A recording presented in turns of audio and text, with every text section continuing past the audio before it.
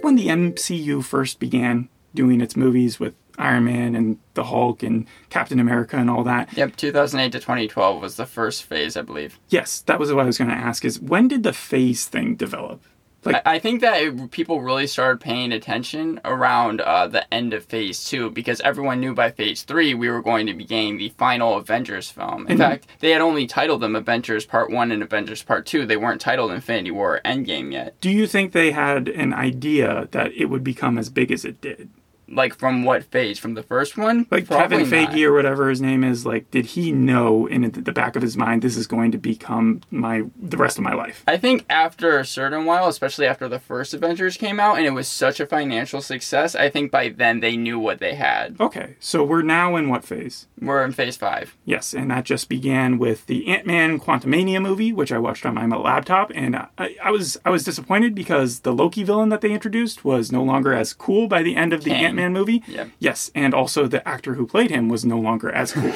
But Guardians of the Galaxy Volume 3 got better press, and though I wasn't like the biggest fan of that one, I did see where it was a better step up from Ant-Man, and now we're here to talk about the new show, the first show of Phase 5. And on top of that, they said that they were going to limit the shows from the MCU, right? Kind of focus more on the quality of them rather than the quantity that was coming out. Because of superhero fatigue, which has been talked about for a long time, and it's really a mix of whether or not the movies have become worse or whether the audience has just become bored of the same stuff. Mm-hmm. Yeah, but I do have a game for you. It has to do with which phase each movie or TV show came out in. Okay, I think I'll be able to get... I might get one wrong, but I think I'll be able to probably do this pretty spot on. So they'll get harder as they go on, but the point is to kind of show that you are a fan, and you are able to tell like when things came out, right? Yep. So the first one is an easy one. When did the I Am Groot, like what phase did that series come out? Phase 4. And why is that? Because it came out before, what was the one that end off Phase 4? I think the Thor one, right? Maybe. That's why you're the person you know who's what it was? The end of Phase 4 was actually the Guardians of the Galaxy holiday special, and it came out before that. Mm-hmm. And it came out in like 2022, like last year, right? Okay. If you tell me, but anyways, so I was going to say just that the television shows all came out in Phase 4. Mm-hmm. That's how you knew. Black Panther. Black Panther? The original. Oh, that was Phase 3. Yes, 2018. Iron Man 2. Iron Man 2 was Phase 2? No, Phase 1. It was Phase 1. Yep, that was sort of a trick question. That was 2010, Phase 1. So both Iron Mans in the first phase. Daredevil. Daredevil? Oh, the TV series? The Netflix show. Phase 2. Not a phase. Remember? Like, they didn't actually incorporate them. It was a trick but question. I thought you were saying, like, what year? Because it was 2015. Right? There's also a trick question because the Daredevil television show is being continued now. Mm-hmm. And it's technically part of Phase 5. It's called Daredevil Born Again. Yeah, I'm excited for that one. Because I think they're bringing back John Bernthal as the Punisher as well. Yeah, don't give away too many spoilers. But the last question is Ant-Man, the first one. When did that come out? That was the one to end Phase 2, if I remember correctly. Yeah, you're exactly right. 2015. Also, it's really interesting. Phase 5 is going to have Deadpool 3, even though the first two Deadpools weren't part of it. Oh, wow. Yeah, that's right, because of the Disney merger. Yeah. Okay, yeah. I just didn't realize that they could do that you could pull in. I guess with Daredevil, they sort of did the same thing, but with the Netflix show, it's never been exactly canon, but Deadpool now will be canon. I saw the Spider-Man film, the second, like, Across the Spider-Verse. I won't give anything away, but they kind of do something similar there as well, so. All right, heading into this episode 1 of Secret Invasion. It's called Resurrection. It's 50 minutes. It takes place in Moscow, and it stars Samuel L. Jackson as Nick Fury, right? Mm-hmm. And the premise is simple. Nick Fury has to stop a shape-shifting group of aliens called the Skrull from taking over the Earth. The summary you have is pretty similar to mine. Yeah, Nick Fury recently returned from Saber, joined forces with Maria Hill and Talos in a crucial mission, and their objective to thwart the dangerous Skrull leader Gravik, who aims to initiate conflict between Russia and the United States using a powerful bomb. And all but Gravik we've seen before, like those characters we've seen before. Yes. WandaVision was a sitcom. Multiverse of Madness was a horror film. Spider-Man and Miss Marvel were both coming of age. What If was a cartoon. This is a political thriller. which I like. I mean, like, it's like 24 a little bit. I enjoyed this way more than I thought I was going to. When I learned that Nick Fury was going to have his own TV series, I was really, really scared because I think that his, like, mysteriousness and his coolness has kind of gone away ever since really, like, post-Endgame. I guess I've never found his character to be that entertaining. And the characters in this tell him the same thing. They're like, you're just not cool anymore, bro. Yes, but here it actually, like, exceeded my expectations. I was really happy with how the first episode turned out, yeah. Yeah, what did you think of Nick Fury not having an eye patch, though? It's the first time that we've ever seen him without an eye patch, right? I think we've seen him before. Because I was literally trying to look up old images to see if they changed how they did the eye, because it almost looked like it was healing. Like, I thought at some point this season, maybe he'd be like, wow, I can see it. But no, also in the trailer, you can see that he's also wearing it. So I think it's part of his recovery process of post-blip depression, where eventually he's going to come to his own, shave the beard, put on the eye patch, and go fight some crime. But the real uproar, the opening sequence has received... So you know about this. No, I didn't know what people thought of it, but I really liked it. The first 10 minutes you're talking about. No, I'm talking about the green part. The opening, like, the credits. Okay. The actual intro. That's received an uproar. A tiny uproar. An uproar? Yes. Why? A lot of articles being written about it. I want you to guess first, but first of all, what did you think of it?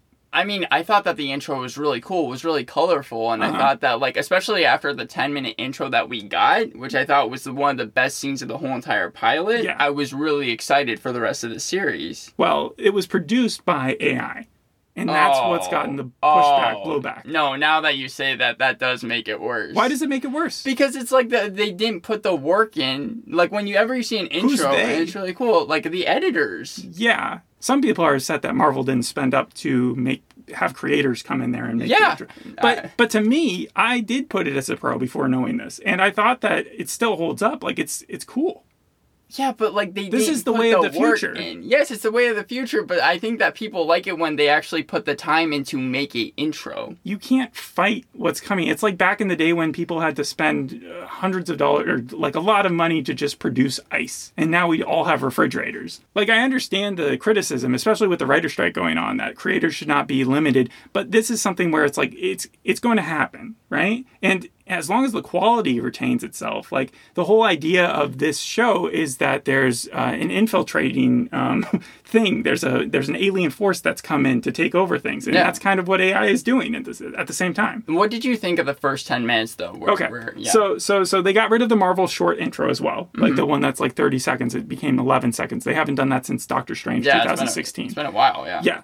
So the first 10 minutes, we got to see Martin Freeman again. We haven't seen him since Wakanda. I didn't even know he was going to be in the show. I don't think anybody did, but he's Agent Ross, and he meets with this guy named Prescott, who is also working for the U.S. But the guy is sort of a conspiracy theorist. He has a whole evidence board. And he looks unhinged. His appearance, he's supposed to look crazy. He looks like Charlie Kelly from It's Always Sunny in Philadelphia. A lot of people pointed that out with a red string and stuff, and he's saying there's a bunch of architects right now out there who are trying to mess with the world and make it worse, and these terrorist groups are actually working for the Skrull. Right? I liked the when they were talking because it actually gave answers. For example, Nick Fury has been gone for a while. We even saw that Far From Home. He was in that weird planet, and we learned what it was called and where he's been for the last couple of years and why we haven't seen him. He's been on the planet Saber. Mm-hmm. And what's he been doing there? Just hanging out? Yeah, well, don't you remember in Far From Home, he was, like, in that weird, like, isolation chamber where he could, like, switch worlds and talk to people. It looked really cool. And so I was glad that they kind of established where he had been because I was like, yeah, he's been gone for several years after Endgame. And the first scene we see after the credits roll is him stepping off the spaceship, and then he makes his reunion with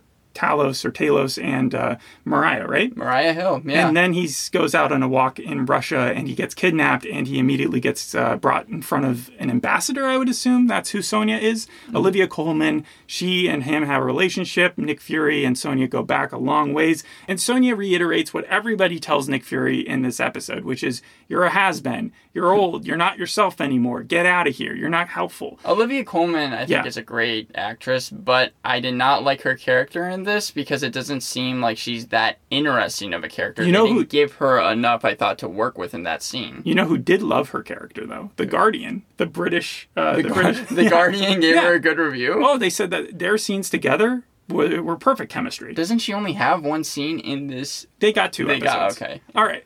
So yeah, he goes and talks to Sonia, and he plants a little bug, or he has a bug that's already planted in her office. He gets kind of some updates about what the Skrull is planning. So the Skrull is split up between 2 communities. One which is like waiting on Nick Fury to provide them a new home and for a new planet, and this other like rebellious group that has decided to start their own revolution and take over the Earth slowly until they can just wipe out humanity and live life there as Skrull. Right, so that was strange for me because in Captain Marvel, in the first half of that movie, you're supposed to believe that the Skrull are the villains, and then at the second half, you're supposed to realize, no, they're actually the good guys. So I found it a little bit lazy writing that they decided to make the Skrulls the villains and then make like a certain sector of them the villains and then make these other people good. It's like, I feel like they could have maybe just come up with a better system or a better villain or something like that rather than just kind of retread the same ground that they already did in Captain Marvel. Okay. I'm going to jump over to one of my cons for a second because it goes along with your point there. So I really like the premise to this show. The idea that the Skrull have infiltrated the planet, but instead of declaring war, they are dubiously like fueling tensions between human governments and inciting violence and discontent, similar to stuff that happens in reality, right? But similar themes have been tackled in other like various sci-fi shows. More than one person has pointed out how similar this is to the Red Hand and the Falcon and the Winter Soldier, or how it is very similar to Hydra and just the idea of it being an incubating evil force. I compared it to shows like Humans, movies and shows like Humans, Planet of the Apes, Peacemaker with the butterflies, even the X-Men franchise where the mutants decided that they want to wipe out humanity and make everybody a mutant. Like even Guardians of the Galaxy 3 had that same type of premise. So it does feel very similar to other things that have been done before, and that can go wrong if they're just doing like the same plot points for everything. Does that make sense? Yeah, no, I understand what you're saying. All right, so, but getting back to the show, Agent Ross turns out not to be Agent Ross. He ends up being one of the evil Skrulls, right? So by the time that Talos and Mariah are talking to Fury, they've informed him of this, and they work on leads to try to figure out what the next terrorist attack is going to be, and that leads them to finding out that they're setting up bombs in Moscow at one of their like central squares. A very populous place. One place that I can't pronounce the name of, so I'm not even going to try. But did you recognize the main villain Skrull? No. Okay, what's his name? Gravik or something like that? Gravik. Yeah, Kingsley Ben-Air. He's from Peaky Blinders, so I expected you to recognize him. He might have been someone from season 6. Maybe. He's also in the OA. But yeah, so he reveals himself to Fury at the very end, and then he kills... Sorry, well, I just want to point out that Gravik's plan reminded me a lot of Black Mirror, the season 6 finale, because like he's trying to use this bomb to make Russia and the United States again fight each other, and in the Black Mirror finale that also deals with 2 different countries using nukes on each other, possibly causing the world to cease. I don't know if they want nuclear war. I do know that radiation doesn't affect them. They've evolved, the Skrull have evolved, so maybe they think, okay, if everybody blows themselves up with radiation, we'll be fine, but that would also kill off the planet and its like resources, right? So I don't know if that's what they're going for, if they're just going for... I honestly don't know what the end game is. What I didn't like about Garrick's character is that he seemed like he was just trying to fuck with Nick Fury the entire time. Like, we learn at the end of the episode when he kills, and I will ruin it at this point, Mariah, right? Yeah. And what'd you think of that? I thought that actually worked really well because Mariah Hill, this episode, was my favorite character, and when she died, I thought that her final words were really sad. Because, again, it was Gravik. He turned into Nick Fury, shot her because she thought that he was walking up to him. He goes away, and then the actual Nick Fury runs up to her, and she says something along the lines of, like, it was you. Yeah, but you'd think that she'd be able to put 2 and 2 together, even in that state. Like, she's seen this happen enough times. I think that the "it was you" was more trying to tell him that that's what happened. That's how she died. Gravik used his image. Okay, yeah, maybe that was it. But Gravik as a villain, though, he's supposed to be the leader of the cause to wipe out all of humanity, and yet he spends this entire episode, days upon days of how Nick Fury is like looking for leads and stuff, following Nick Fury to the point where he has memorized the faces of the people that Nick Fury has passed in Russia so that he can just like what would you call it, brag about them as he's like walking past Fury and showing up as the girl with the ball or the barfly or the girl that was making out with the other. Either that or he was those people originally, which would be even more insane because that means that he spends his time just hanging around Nick Fury for the last few days, screwing with him, not killing him like he could have, and just messing with the dude. It made no sense to me, but people were giving them credit. They were like, oh, look at all the people that he was. And I was just like, what kind of leader does this? How is this effective to your end game? And then, yeah, with the bombs that eventually go off in Russia and are going to obviously lead to international tensions, I find it really hard to believe that a couple street bombs would significantly alter a world that has already survived major events like the blip, Alien, Avengers, supervillain attacks. They must already have a body count somewhere in the hundreds of thousands, if not millions, of people that have already died. Why would this matter that much? Why would this tiny terrorist... Like, I get that they're doing a bunch of them, but why this specific one would even cause...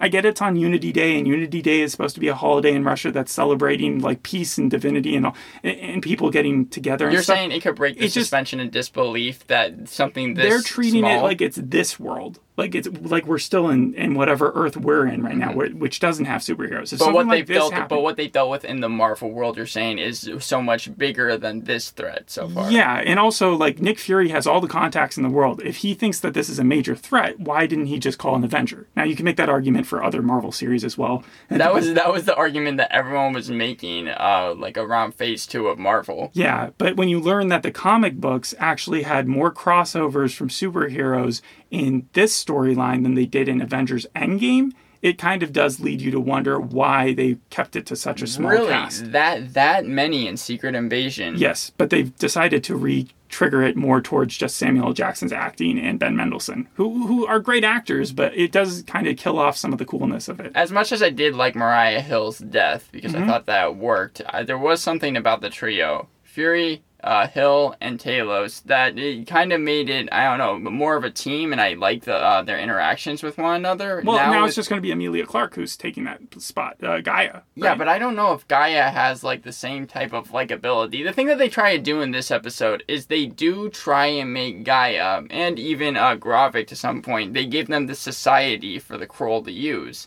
But, and they tried to make it seem like they're really trying to help the Skrull and everything. But then that's why it reminded me of humans so much, because the robots, humans would hate them, and they wouldn't be able to survive in normal communities, the ones that were sentient. And so they formed their own little community that was just innocent and doing its own thing. But you had this tiny little sect of like rebellious ones that were trying to also kill out humanity. But that's part of the problem, because it's like even within this sector that has villainous Skrull, you're still trying to make likable characters from them. Gaia is supposed to be a character that I'm sure by the end of these 6 episodes is going to change sides, because I think she already did. Like, at first I watched it the wrong way, and I thought, oh, she took advantage of Talos's trusting nature and her father's trusting nature, and she lied to him about the marking the right ones because those were decoys. His father being Nick Fury. No, what? Wait, what? Talos, Ben Mendelsohn. Sorry. Yes, because Ben Mendelsohn even said at one point in the episode that her mom had died and asked him to find Gaia. The point is, she actually, I think, was tricked by Gravik as well. I think, like, it just seemed as if that she had been asking them to delay this bombing, and then when they didn't, they kind of questioned her allegiance, and so they decided to do it a different way, and then that's the way that they were able to kill off Mariah, and having Mariah's body there as an American is going to make it very clear to the Russian authorities that the Americans were involved in some way. And so that's probably just going to increase tension. What did you think of Dermot Mulroney playing the President of the United States? Yeah, that was a big surprise to me. Also, for some reason, we have War Machine, James Rhodes, in this episode as well. That felt like the most thrown-in scene. Well, people were saying that, once again, Don Cheadle should deserve an Emmy. Because he's won so many. It just tends like sometimes he just gets them because of like, it's like a Meryl Streep effect. You know, if she just appears in a movie now, she gets an award for it. But I mean, the one thing I did like was that they brought back so many characters that we didn't see, because James Rhodes we haven't seen for a while either, right?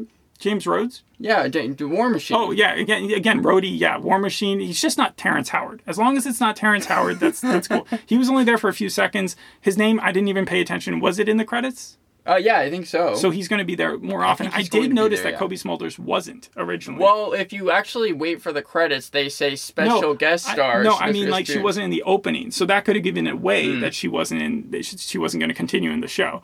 I think we'll probably see her once more, maybe, in like a dream sequence. Possibly. The reason why it was so shocking to me is that Mariah Hill has shown up in other Marvel films, even Marvel's Agents of Shields, that show that premiered back in like 2015, or the ABC show. Not necessarily canon. Yeah, whenever it was. She was even appearing in shows like that. But that show dealt with Coulson, right? Like, he was the main guy, and his death felt a lot similar to hers, as her death also felt very similar to Sif from Thor, where it was kind of used as a device and somewhat of an afterthought, because really her dying in this episode doesn't achieve much, right? Well, like, I understand thought that it leaves you with a sense of like, oh man, what comes next in the series? But if you look at it, I think by the end of this season, I wonder if you're really going to see it as a necessary death. I think it just raises the stakes. Yeah. In the same way where I wasn't sure, and I was way less sure about this, but when Everett Ross like dies in that, I wasn't sure if they were trying to say that Martin Freeman this whole entire time had been a Skrull. He's just in Wakanda. Yeah. He's just hanging out in Wakanda. But that's one of those things where it's like, how long has Everett Ross been a Skrull for? I thought that it introduced questions that I was wondering. Yeah, Skrull. Yes. For. Yeah, I think Krolls are the names of the Star Trek villains, right? Or something like that. The other area I saw this episode sort of dragging in was the amount of scenes that we got of Nick Fury being told that he was past his prime. I will agree with you, but I did like Mariah Hill and his interaction the bar, the chess game. I was waiting for him to make a move, though, and instead he didn't.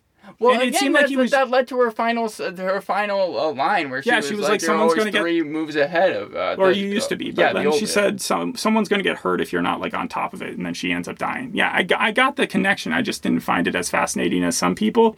Emilia Clarke, I did find it funny that she's the 11th Game of Thrones actor to actually come on to the MCU. And so altogether, they have a pretty nice rounded cast. Olivia Colman, Ben Mendelsohn, Emilia Clarke, Dermot Mulroney, Don Cheadle, like you said. And so they can lose Cobie Smulders. I'm not too worried about that.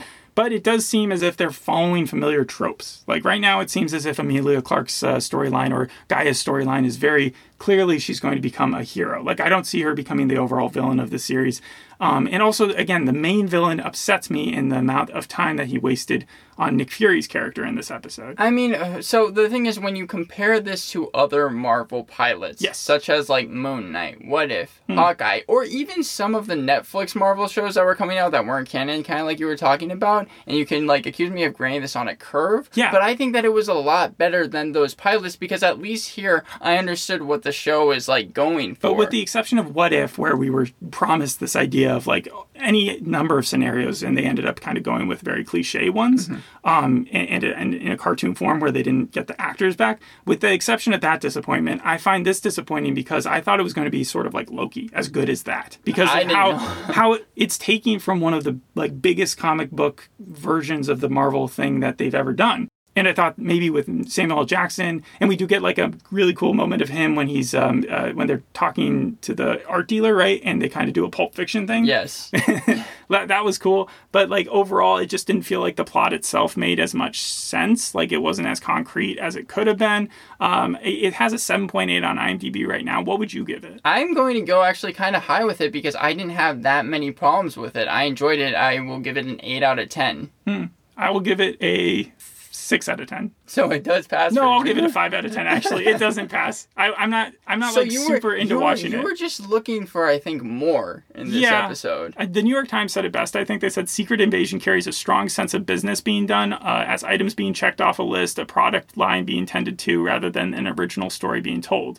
I really like the premise. It just felt a little sluggish, and I just don't see why he wouldn't call an Avenger, or why Cobie Smulders had to die in this episode, or really why the villain had to be messing with him for the 15th time. I know I've said that a lot. I did find it funny that we've seen a ton of movies where they've traversed multiverses, they've traveled through different times and dimensions, yet when it comes to the trivial matter of finding a solitary planet for these green fellas who are just your allies for the longest time, that project suddenly becomes like super sluggish, a bureaucratic process where it's just stalled up and it never gets done. It's like in what is the industry term? Development hell. And so until the Skrull break out and they get really mad about it, like that, it's almost like the Skrull's been stuck in the DMV and now they're just so frustrated with so mad that they're deciding to rebel. to kill people, but they're not actually killing people. They're just putting them into those like weird or in those stasis modes, like where they're like pushing. Where they basically almost like fall. Which I don't know. Are they sleep. doing that because they're on Disney and they just can't show the Skrull indiscriminately killing people? Because Probably, yeah. the thing is, they're still near a nuclear power plant. Like, that's where they're hanging out right now, is a bunch of Russian places of broken down power plants. Because they show quickly this person named Beto, who is a Skrull. He shows up to this place where they're kind of keeping a ton of different Skrulls. That place, because it was guarded with a chain link fence, reminded me of The Last of Us. It doesn't end as tragically as the pilot episode did with that kid who found kind of the safe haven, but the way in which it was laid out and kind of decrepit around that power plant place, I thought that did kind of look cool. Did it remind you at all of Mr. Robot or Condor? No. What? Condor, because it's got the same director as the episode you watched, season 2, episode 4, back in the day. And Kyle Broadsheet worked as, I think, one of the writers and producers of Mr. Robot. And he's the guy who's showrunning this, or created this. You know what? Actually, Mr. Robot a little bit, because Mr. Robot did deal with international threats, but that was more like online kind of cyber threats. All right. So this is one of those ones where you'll continue watching the show and then you'll tell me about it. Sound good? Sounds good. All right. Thanks for listening. We'll see you on the next episode. Hope you enjoyed this one. Bye. Bye.